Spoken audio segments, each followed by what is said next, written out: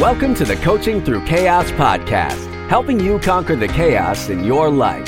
Your host is licensed marriage and family therapist, Dr. Colleen Mullen. Dr. Colleen has been doing what she does for almost 2 decades. She's a private practice owner, a chaostician, a magazine columnist, a best-selling author, and her work or writing has been featured on countless websites including Fortune, Martha Stewart Weddings, Psych Central, The New York Post, Success, and many more. Listen in as she brings you experts in the psychology of life. They may be New York Times bestsellers, key players in their profession, or people who have overcome tremendous obstacles in life and are here to share their story to help you live your best life. Let's get to it. Stay tuned for our next chaos-crushing guest. Here is your host, Dr. Colleen Mullen.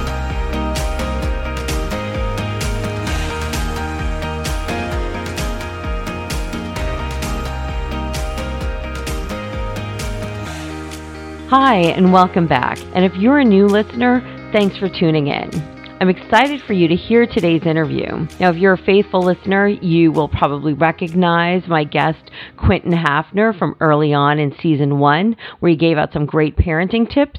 But today, Quentin is back to give us some truth bombs on relationships. Quentin is a relationship therapist whose work has evolved along with his life, as many of ours does, and has written a book that I think is so important to read. It's called The Black Belt Husband, and I can't wait for you to hear how that all came together for him. It is for the guys out there, but as a woman, it provided insight into the male psyche that I thought was relevant enough to recommend to my partner. You know, you never can get enough knowledge when it comes to relationship dynamics. During our conversation, we cover how life changes with kids, what it means about you if you think all your exes are crazy, how you can heal your childhood injuries through your marriage, and so much more. Okay, I hope you enjoy listening as much as I enjoyed recording this for you. Let's get into it now. Hi, Quentin. Thanks for joining me on the Coaching Through Chaos podcast again a few years later. Hi, Colleen. Good to be here. When we first met, you were still helping couples and men in particular, and you were the happy married father of 1. And life has changed. You now have another boy in the house. You're the father of 2. How has life changed since having 2 children? Well, I would say it's gotten exponentially harder. It's kind of like one. Doesn't just double. 1 plus 1 equals 3. Now being a dad of 2 boys is, it's super awesome. And I remember when we were pregnant with our first, and I knew we were going to have a son, it was like super overwhelming because I was like, oh my gosh, I'm going to have to like be a dad and a role model to another boy. And like, I don't really know how to do this. And I don't know, it just turned out to be like a super amazing, like life-changing experience to be the dad of 2 boys, because I feel like I'm learning about myself so much in the process too. It's been really awesome. Yeah, and I bet you've had to then make exponential adjustments in your marriage to accommodate keeping that marriage strong, huh? Yeah, it's really, I think we talked about that the last time we did a podcast. It's really tough to have a thriving marriage with young kids, and anybody listening with young kids can attest to that. And there's all sorts of statistics that show that. So, yeah, it's been a challenging time, but it's super. I say being a parent, being married with young kids it's the hardest time in the world or in your life, and it's the best time. So it's this really crazy duality of incredible experience and challenge. Yeah, really nice way of putting it, right? Incredible experience and challenge. And so with that and that life experience that you have and, your work as a therapist up in Orange County, California, you have, over the last couple of years, written this incredible book. I fell in love with the title when I first heard it. I think I reached out right away and DM'd you and said, oh my God, I love that title. But I have, of course, since read the book, and it's called Black Belt Husband. So can you talk about how that evolved and what that actually means? Where does it come from, Black Belt Husband? Okay, so for fun, as like a hobby, I do Brazilian Jiu-Jitsu. And since I've been involved in jiu-jitsu, I kept kind of like running into all these little moments when I was training where I had all these little like life kind of marriage metaphor moments. And I was like, man, like jujitsu is like so much like marriage and these aspects. And I see like these parallels. And so that's just kind of like the brain. That's like the way my brain works, being like a therapist. I just can't help but to connect dots that way. And so, one day I just kind of like sat down and I kind of jotted down a really kind of rough outline of what I thought, if I was gonna walk a husband through the marriage journey from white belt to black belt in kind of like the traditional martial arts kind of like structure, what would that kind of look like from start to finish? Like, what would the progression look like? And so, that's just what happened. So over time, I developed this outline. I kind of thought more about it, and it just fit really well. And I thought it was a really great metaphor for men to understand, because I think men really love like steps and progress. And so if I say, okay, this is what you need to do to be a white belt husband, and these are the tasks that you need to kind of be able to be competent in order to become a blue belt, like men love that. They're like, okay, it doesn't feel too, confusing or ambiguous. Right. They like instructions. Yes, they want to read the manual. Exactly. And I think that's a really, that's part of why martial arts is actually successful too, because you get kind of this dangling carrot of like, oh, if you stick with it and you get to earn the next, thing. And, I guess in some ways, we're kind of just caveman kind of primitive creatures that way. We're just like, okay, we'll do it to get to the next thing. So that was kind of like my thinking behind the book. And then just kind of like adding to that a little bit. I just also felt like there wasn't a lot of marriage books in the world that were specifically written for men and to men. Right. Most of the marriage books are written by women for women. So I wanted to write something that I felt like would appeal to the average kind of Joe kind of guy that would maybe necessarily never be inclined to read a marriage book. So that was a big part of my motivation. Right. And that's a really good point, is that even the books I think of on relationships are either, right, like you said, by women for women. They're also for couples. So to have a book that is specifically the manual on how to do it for men is brilliant. So thanks, Melvin. You're welcome. Yeah. I've gotten a lot of great feedback for that reason. I think a lot of people appreciated that I was just writing directly to men, because there wasn't a lot of that out there. Yeah. So now, Quentin, I am going to ask you a question that I got off of one of your posts on your Instagram. And it is something that I think a lot of people, when they come to therapy, they go, oh my gosh, we're going to have to talk about my past. But this statement is really gets people thinking about what it actually means in their marriage. So what does it mean to you when you say that your marriage is a window to your childhood? So, oh my gosh, it's a really complicated thing, but it's not too complicated that we can't talk about it. So basically, there's two things that come to my mind when I think about that. The first thing is that our current intimate relationships with our partners will activate the pain that we experienced in early childhood. We can call that kind of like unresolved pain. So our mom and dad were our first love objects. Yes. That they were the first people in our lives that gave us the blueprint for what love was supposed to look like, for what relationships were supposed to look like. And they set the paradigm in our minds for everything that we knew about love. And so for everything good that we learned from them, we also had experiences, and nobody's immune from this, we also had experiences that were painful. So we felt abandoned at times, we felt rejected at times, we felt shamed at times. So our first love objects are our mom and dad, and they gave us this blueprint for love. They told us what relationships should look like, should feel like, what kind of good things we can expect, what kind of bad things we can expect.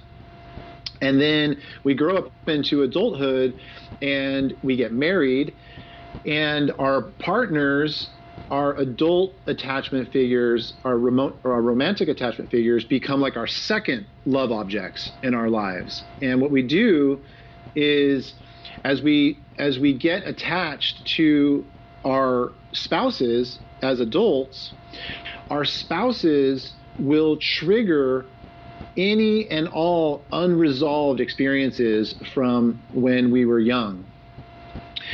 So whenever we're in a relationship as an adult and we're really struggling with something, we feel a certain way and it feels really strongly, and we keep kind of running into this problem. There's a really good chance, and it's a really good indicator that we also experienced that same source of pain in our early childhood relationships with our parents. Right. So with all that being said, so when you argue with your spouse, then you feel familiar feelings. Right. The pain points are probably familiar. Right. Yeah. Right. And the way that we can kind of and I think sometimes it's hard for people to kind of grasp that, because when you're stuck in an argument with your partner, you just naturally assume that you feel the way you do because they did something. But often it's kind of like one of those scenarios where the punishment doesn't match the crime. Our feelings are disproportionately strong to whatever our partner did. And that's the indicator that it's probably something old, and it's probably something from our past. Yeah. And I love when people are able to get that. And so if somebody's listening out there, think about that, right? The what that pain feels like, because it usually is something deeper. Right. And then, just to kind of add to that too, is that we tend to, this is where it just gets so complicated. We tend to unconsciously attract people that reminded us of our moms and dads from early childhood. Yes. So on that note, I'm going to skip ahead to a question I have for you, because that's reminding me of it. So, as a woman, and of course as a therapist, one of my pet peeves is hearing when men describe their exes as crazy. And so, and as a woman who's out dating and stuff, whenever I hear a guy say, oh my gosh, oh, she was crazy and she was crazy, for me, that's a red flag. I already know probably what the answer to this question is, but for the guy that's sitting at home or driving in his car listening to this podcast and he goes, yeah, all my exes are crazy, what would you tell him about why he might be attracting what he's calling crazy? Yeah, it's something that I learned in graduate school. And I remember learning it and I was totally blown away by it. And we learned that we end up in relationships with people of the same level of emotional health that we are at. So it's kind of like one of these things where whatever my level of EQ or emotional intelligence is, I will always attract a partner with the same level of emotional intelligence.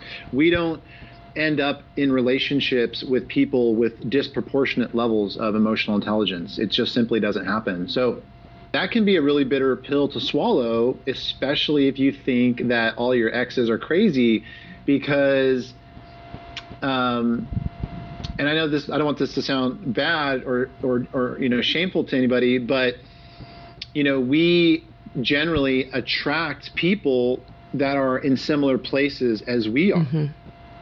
And so, I have some single clients, and they might be out dating and meeting people, and so I'm working with this one a gal right now, and she's going on dates and she's meeting people and she's meeting guys that are divorced. And I told her, I said,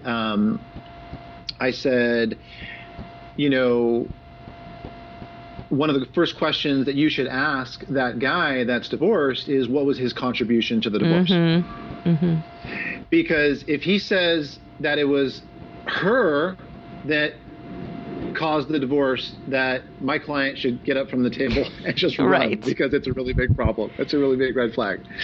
I'm divorced. I went through a divorce. And I think that when I first went through a divorce, I was just like everybody else. I thought my ex-wife was crazy. I thought it was her fault. I thought, if she did this and did that, we wouldn't be in that spot. And then through therapy, I came to realize that it's really a two-way street, Right. and I had so much contribution to everything. And I think the more, the first chapter of Black Belt Husband is about self-awareness. So we're talking a little bit about self-awareness right now, where we have the insight where we can kind of look at ourselves and we can be honest with ourselves. And chapter 2 is about humility and having enough humility to say, I don't do relationships perfect, and I do have these things that I need to work on, and there are these things that I do that maybe contribute to me not being successful in relationships. And so as much as the more self-awareness and humility we can have around that topic, the quicker we're going to find ourselves just in really great relationships. Yes. And that's funny because then, as myself saying, I've met guys, of course, over the years, and there may have been a time a long, long, long, long time ago where when they would tell me about she was so crazy and this happened, I might have had empathy for them because that's where I was at the time, right? Yeah. Now I said it's a red flag, right? Because now I've been through my divorce and all that stuff. And I say, well, that person doesn't get to be on my radar at this point if they're insisting that it's all the one person, because there's always two people in that relationship, as you were saying, right? There's two people that are contributing to that relationship. So funny for me sitting here just having that reflection. I'm like, right, I probably was attracting those guys way back when and went out with them, where today I wouldn't go out with them. Mm-hmm. So yeah, it's kind of like I think that divorce is an incredible gift if we can view it as a gift. Absolutely. And it's such a great opportunity to look inward and look at ourselves and try to understand things, try to figure out where things went wrong.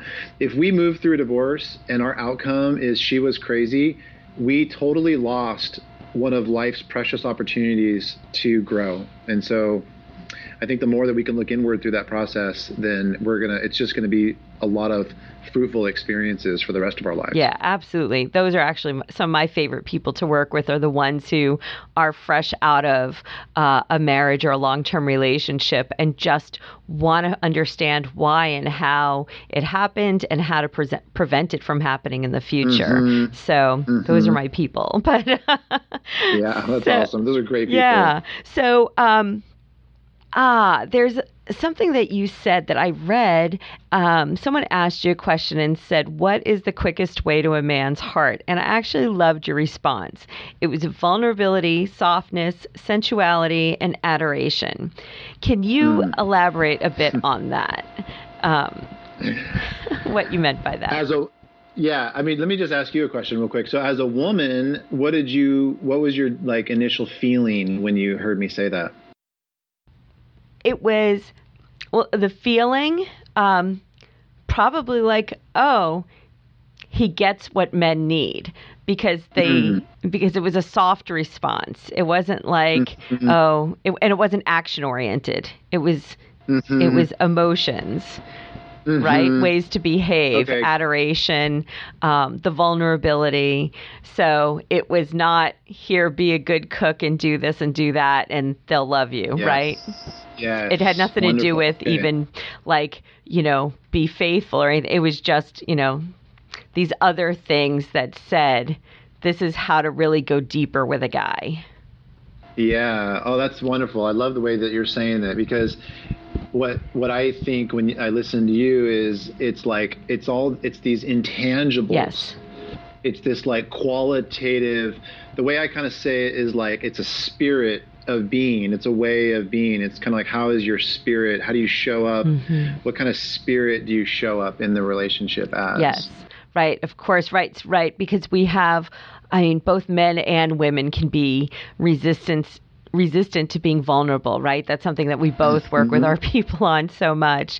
And I think in particular, when women show up guarded, and they're always kind of like testing the guy, or just won't give all of themselves because, they've been like hurt before. Yeah, they end up going nowhere. And then they wonder why the guy starts trailing away from them. And they're so afraid the guy is going to hurt them that they inevitably hurt him by not allowing him to get close. Yeah, it's such a, we could have a whole other conversation on this, Colleen. Right. I was actually just at lunch with before we're talking, I was at lunch with a female colleague, another female therapist, and we were talking a little bit about this, and what we were talking about is how encouraging women to be soft and adoring is almost offensive today. And it's kind of like, because I post some of the stuff on my Instagram, and then I see kind of how people respond to it, and it's almost like sometimes people feel this like, why would you encourage a woman to be like that? That's that is patriarchy, that's old. And we are in kind of this like more empowerment place, but I think people are totally missing some really important understandings of relationship dynamics. Because what people are really misunderstanding is that to be vulnerable and to be soft is actually the greatest position of strength. I mean, yes, it takes so much bravery for a woman, and we could apply it to men too, but since we're talking about that, for a woman to be vulnerable and to be non-defensive, non-reactionary, non-self-protective. So that is the ultimate empowerment. That is the ultimate embodiment of strength, to show up in a relationship where you feel, where you can feel enough kind of presence of yourself to be open and to have that spirit. So, it's not about disempowering anybody to be that way. In fact, it's just the opposite, and I think that sometimes the internet sends some really confusing messages to people about all this stuff, and I think it leaves people really misunderstood, like, well, what is the right way to be, and is it okay to be soft, and is it okay to have an open heart, or do I need to protect myself? So yeah, it's all really wonderful ideas. I mean, do you kind of resonate with that? I do, and it also makes me think about that whole mirroring, that we attract what we give too. So we attract what we're ready for. We attract what we give in a relationship. If we give vulnerability, we get vulnerability. If we give hardness, we get hardness. So it all starts to piece together and fit together. Right. Yeah. Right. I work, if I was just going to kind of like summarize most of the couples that I work with, I would say that this is some pretty big generalizations, but men are kind of steeped in shame, and out of that shame, they shut down. And women carry a fear of abandonment or a fear of rejection, and out of that fearful place, they've become critical or criticizing.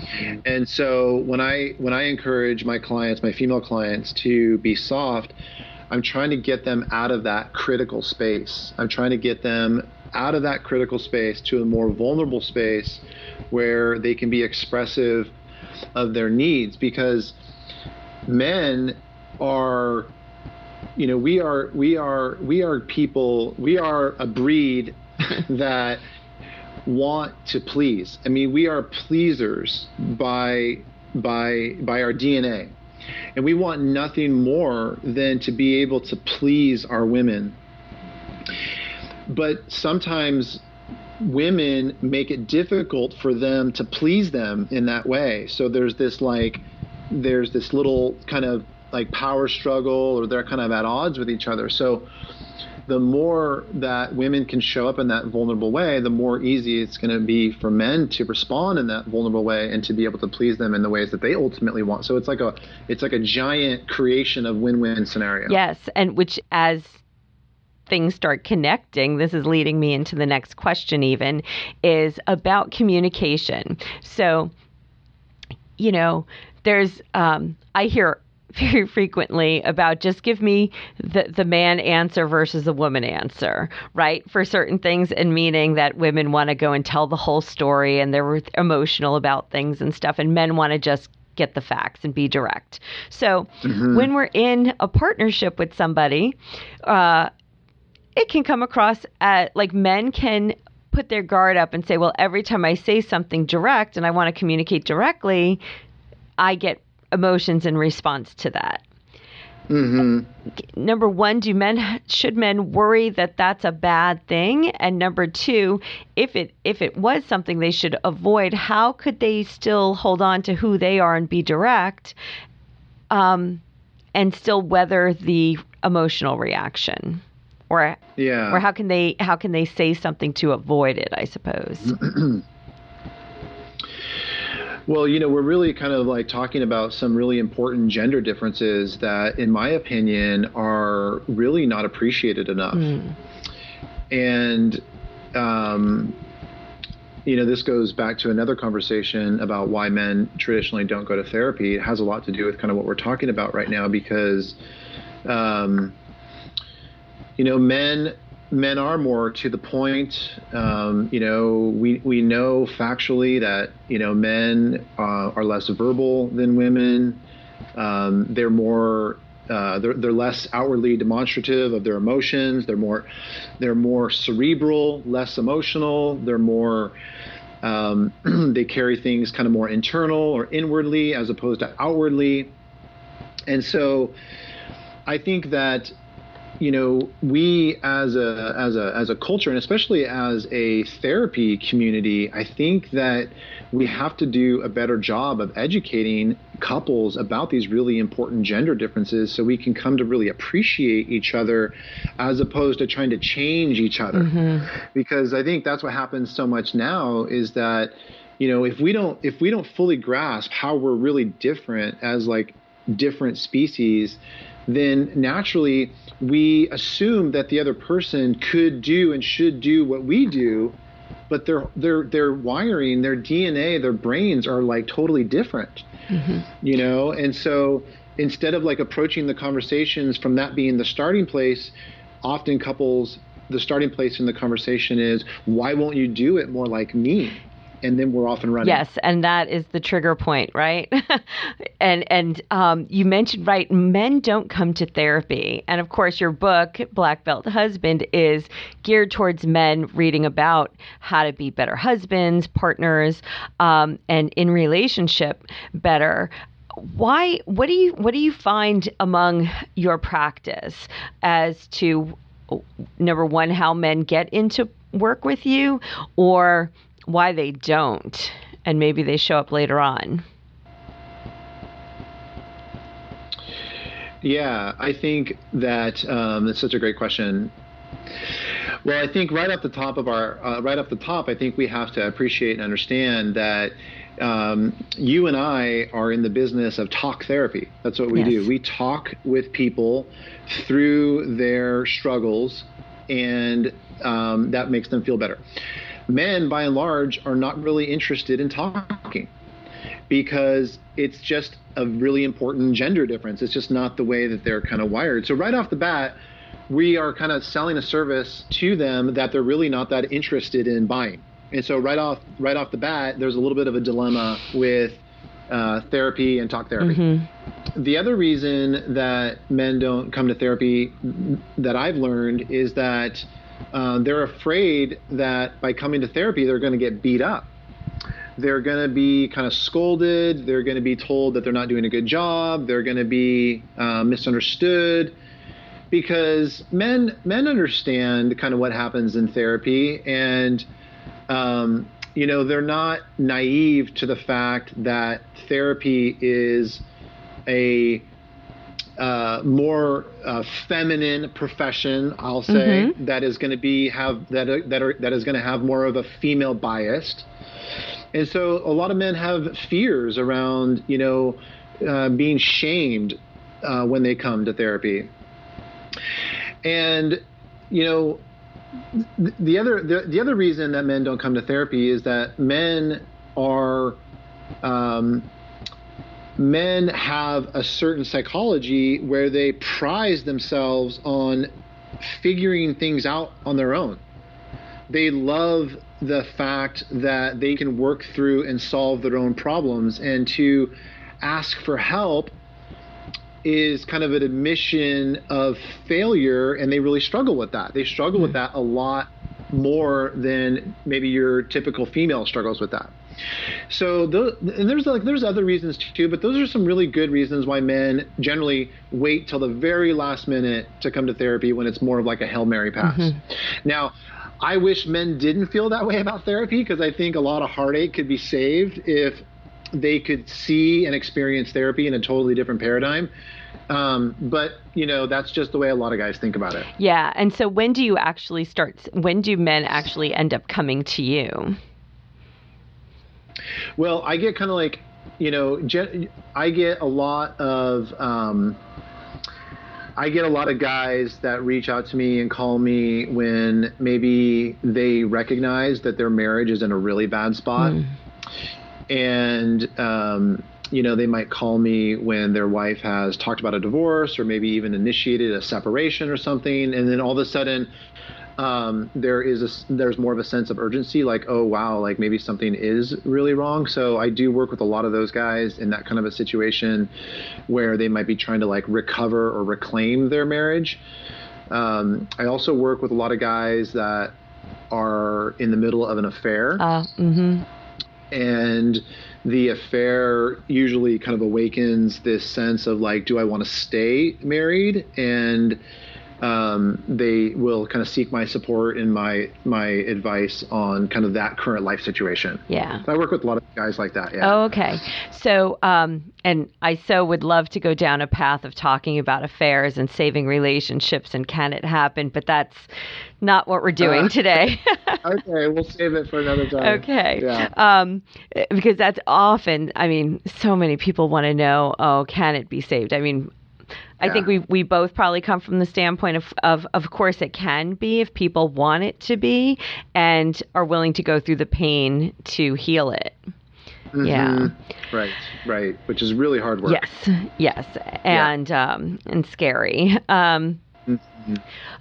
Thinking about men and even men who go off and have affairs is often bred out of some kind of insecurity gets tapped into. So leaving behind the affair talk of it, in general, even the most confident men have some insecurities that get tapped into here and there. When it comes down to it, are all men just worried that their woman is going to leave them for someone else? Is there like some kind of cosmic pain of men? Yeah, that's an interesting way to maybe say it, because it's funny. I'll tell you, like when I hear you say it, I generally feel that that's the great insecurity amongst women. Okay. Is that they that we will be left by him.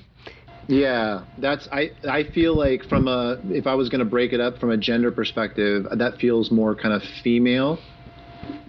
I think the great insecurity amongst men is that they're not good enough. Okay. And yeah, that to me, that is, if I had a penny for every time a guy has said that to me in my practice, this sense that I feel like I'm not good enough. And I feel like nothing I could ever do is going to please you. Yeah, and I hear that quite frequently too. That pain point of not good enough. So when men stray from the marriage, it's often out of that source of pain that they end up, meeting somebody to feel good enough, to feel like they're worthy, because they don't feel that otherwise. Yes. Yeah. All right. And just on a side note, that particular question was given to me by a man. So interesting. Yeah. Interesting. Yeah. Might have been his own insecurity. Yeah. And then in like looking at the pieces of a successful couple, I practice what's called Gottman relationship counseling. And one of their critical pieces is helping couples understand the importance of noticing their partner and expressing what they notice or how they appreciate their partner. I'm not sure if that fits exactly into the theory that you practice from, but can you speak to the idea that often some of the work that we're doing with couples is helping, in particular, the guys, and we're talking a lot about gender today on this, and it's interesting because sometimes people, just on a side note, I think we're living in a world where we're being encouraged so much to leave behind the gender differences, and we just can't help it when we've got a man and a woman in a relationship in a room with us. We have to look at the gender differences.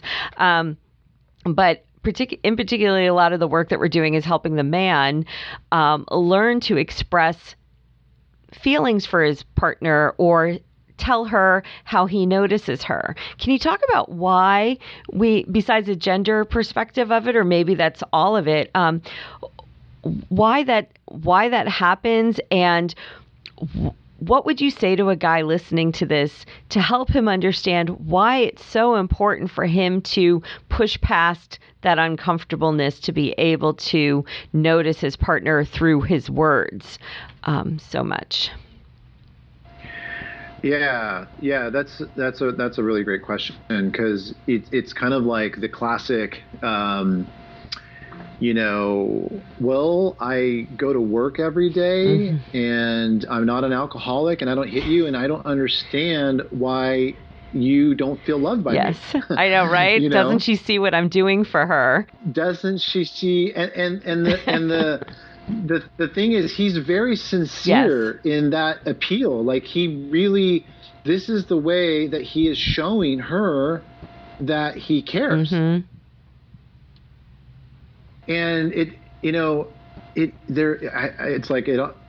you almost can't look at this without looking at the gender differences, because women don't. It's a subjective kind of feeling standpoint. Women are going to appreciate a man's efforts in that way, but they're not going to feel like she is the apple of his eye. And she wants to feel like she is the apple of his eye. She wants to feel like he thinks about her, he daydreams about her. She wants to feel like if she was to go away on a 2-week trip, that he would really struggle without her. That's the kind of the core insecurity amongst many women. And so the only way to capture and satiate that insecurity is through language. It's through the use of words as tools to communicate and be able to express those feelings. But, that's just not the way guys are hardwired. That doesn't make them bad. It's just not the way they're hardwired. And they haven't grown up with role models to teach them about women and to teach them about what women need. And so there's just a lot of confusion. There's just a lot of confusion. I'm really kind of like, it's what's important for me in the work that I do is to really not pathologize people and not to try to, position people as good or bad or evil villains in the story. Just more like, I think people are good. I just think people are confused and people don't have information and they've never been taught. And once people have been taught, then all sorts of really wonderful things can happen. Yes. I like that perspective. I actually get with that perspective quite a bit. Can I ask you a question? Yes. So I kind of think about this for myself. Like I grew up in a family and nobody ever sat me down at one point in my maybe teenage years or early adulthood and said, Quentin, I want to teach you about females. Yes. Right? And did you have somebody sit you down and say, Colleen, I want to teach you about men? No, and that is exactly what I wanted to, the point I was going to make is that one of the ways that I often relate with my clients is say, hey, I'm not here because I just grew up as an expert in this. I'm here because it takes a lot of work to learn how to have a good relationship. And I want to teach you, because most of us do not grow up in these scenarios where we're getting taught. And in fact, my history is that I became the little wife because my parents had really, really toxic communication between each other. So I always heard way too much and was my dad's best friend and all that stuff. And, of course, then you grow up and you have all sorts of mixed emotions and don't know how to have a healthy relationship with appropriate boundaries. So my own little self-disclosure is absolutely not. I did not. And yes, and I didn't either. Yeah. And so, everything that I know has come because of hard trials. Yes. I've had to learn the hard way, and many failures, and not that I don't even, fail every day, even today. I just think that, I'm passionate about giving back to the world, yes, the gifts that I've been given, the things that I've been taught by my mentors. And because it's been such a life-changing experience for me, I'm like, oh my gosh, everybody should know this stuff, because it really is life-changing. Right. And how simple, it's the use of one word or another can be so impactful. And we know that in so many other things that we do. If you're doing a presentation in a corporate venue, you structure your words really carefully because you're going to use certain words there that you're not going to use in other settings that are more casual. It's the same thing in relationships. It's tiny little tweaks to get the most efficient impact from what you're saying and how you want to be in that relationship. Right. Yes. Right. It's so true. It's so true. The way I kind of say it sometimes is I feel like so many really great husbands and men out there are shooting at the wrong target. And my job is to show them the right target. And once they start hitting the right target, everything changes. Yes. And on that note, and then we're going to wrap up here because I've picked your brain enough. But when you were saying that, I'm like, yes, it's those guys that I think of the couples where they come in and they're so depleted emotionally because they both are working both on the relationship, but they're both working in opposite directions. The man is working 2 jobs and trying to show that he's a big family supporting kind of guy. And the woman's like, I just need him to say I look pretty today. I mean, it's so small, the little things that need to happen. And it's mind-boggling sometimes how simple it can be, but of course it takes 2 people recognizing that it could be different and then finding the person that can help them learn the new skills that they need. So on that note, Quentin, thanks so much for joining me again, a couple of years later, another kid later, on the Coaching Through Chaos podcast. And for everybody listening, men or women, but I mean, I gave the book to my boyfriend and, we're having a good relationship. And I just thought, hey, this would be great for you to read. Black Belt Husband. And if they just Google that, they'll find it. But I assume it's blackbelthusband.com is where they can find the book, and on Amazon, of course. Yeah, exactly. Blackbelthusband.com, and it's there. So okay. And you can easily follow Quentin over on Instagram at Quentin Hafner. Right? It's Quentin_Hafner. Yeah. Okay. Very good. It's really insightful. It's a good introduction for guys to see what therapy might be like, right? Because it's not about getting them crying on the couch or turning them into something that they're not. It's about just starting the awareness that life and their relationship could be different. That's really well said. Thanks, Colleen. You're welcome, Quentin. Well, it was great to have you on. See you again soon. Okay, thank you.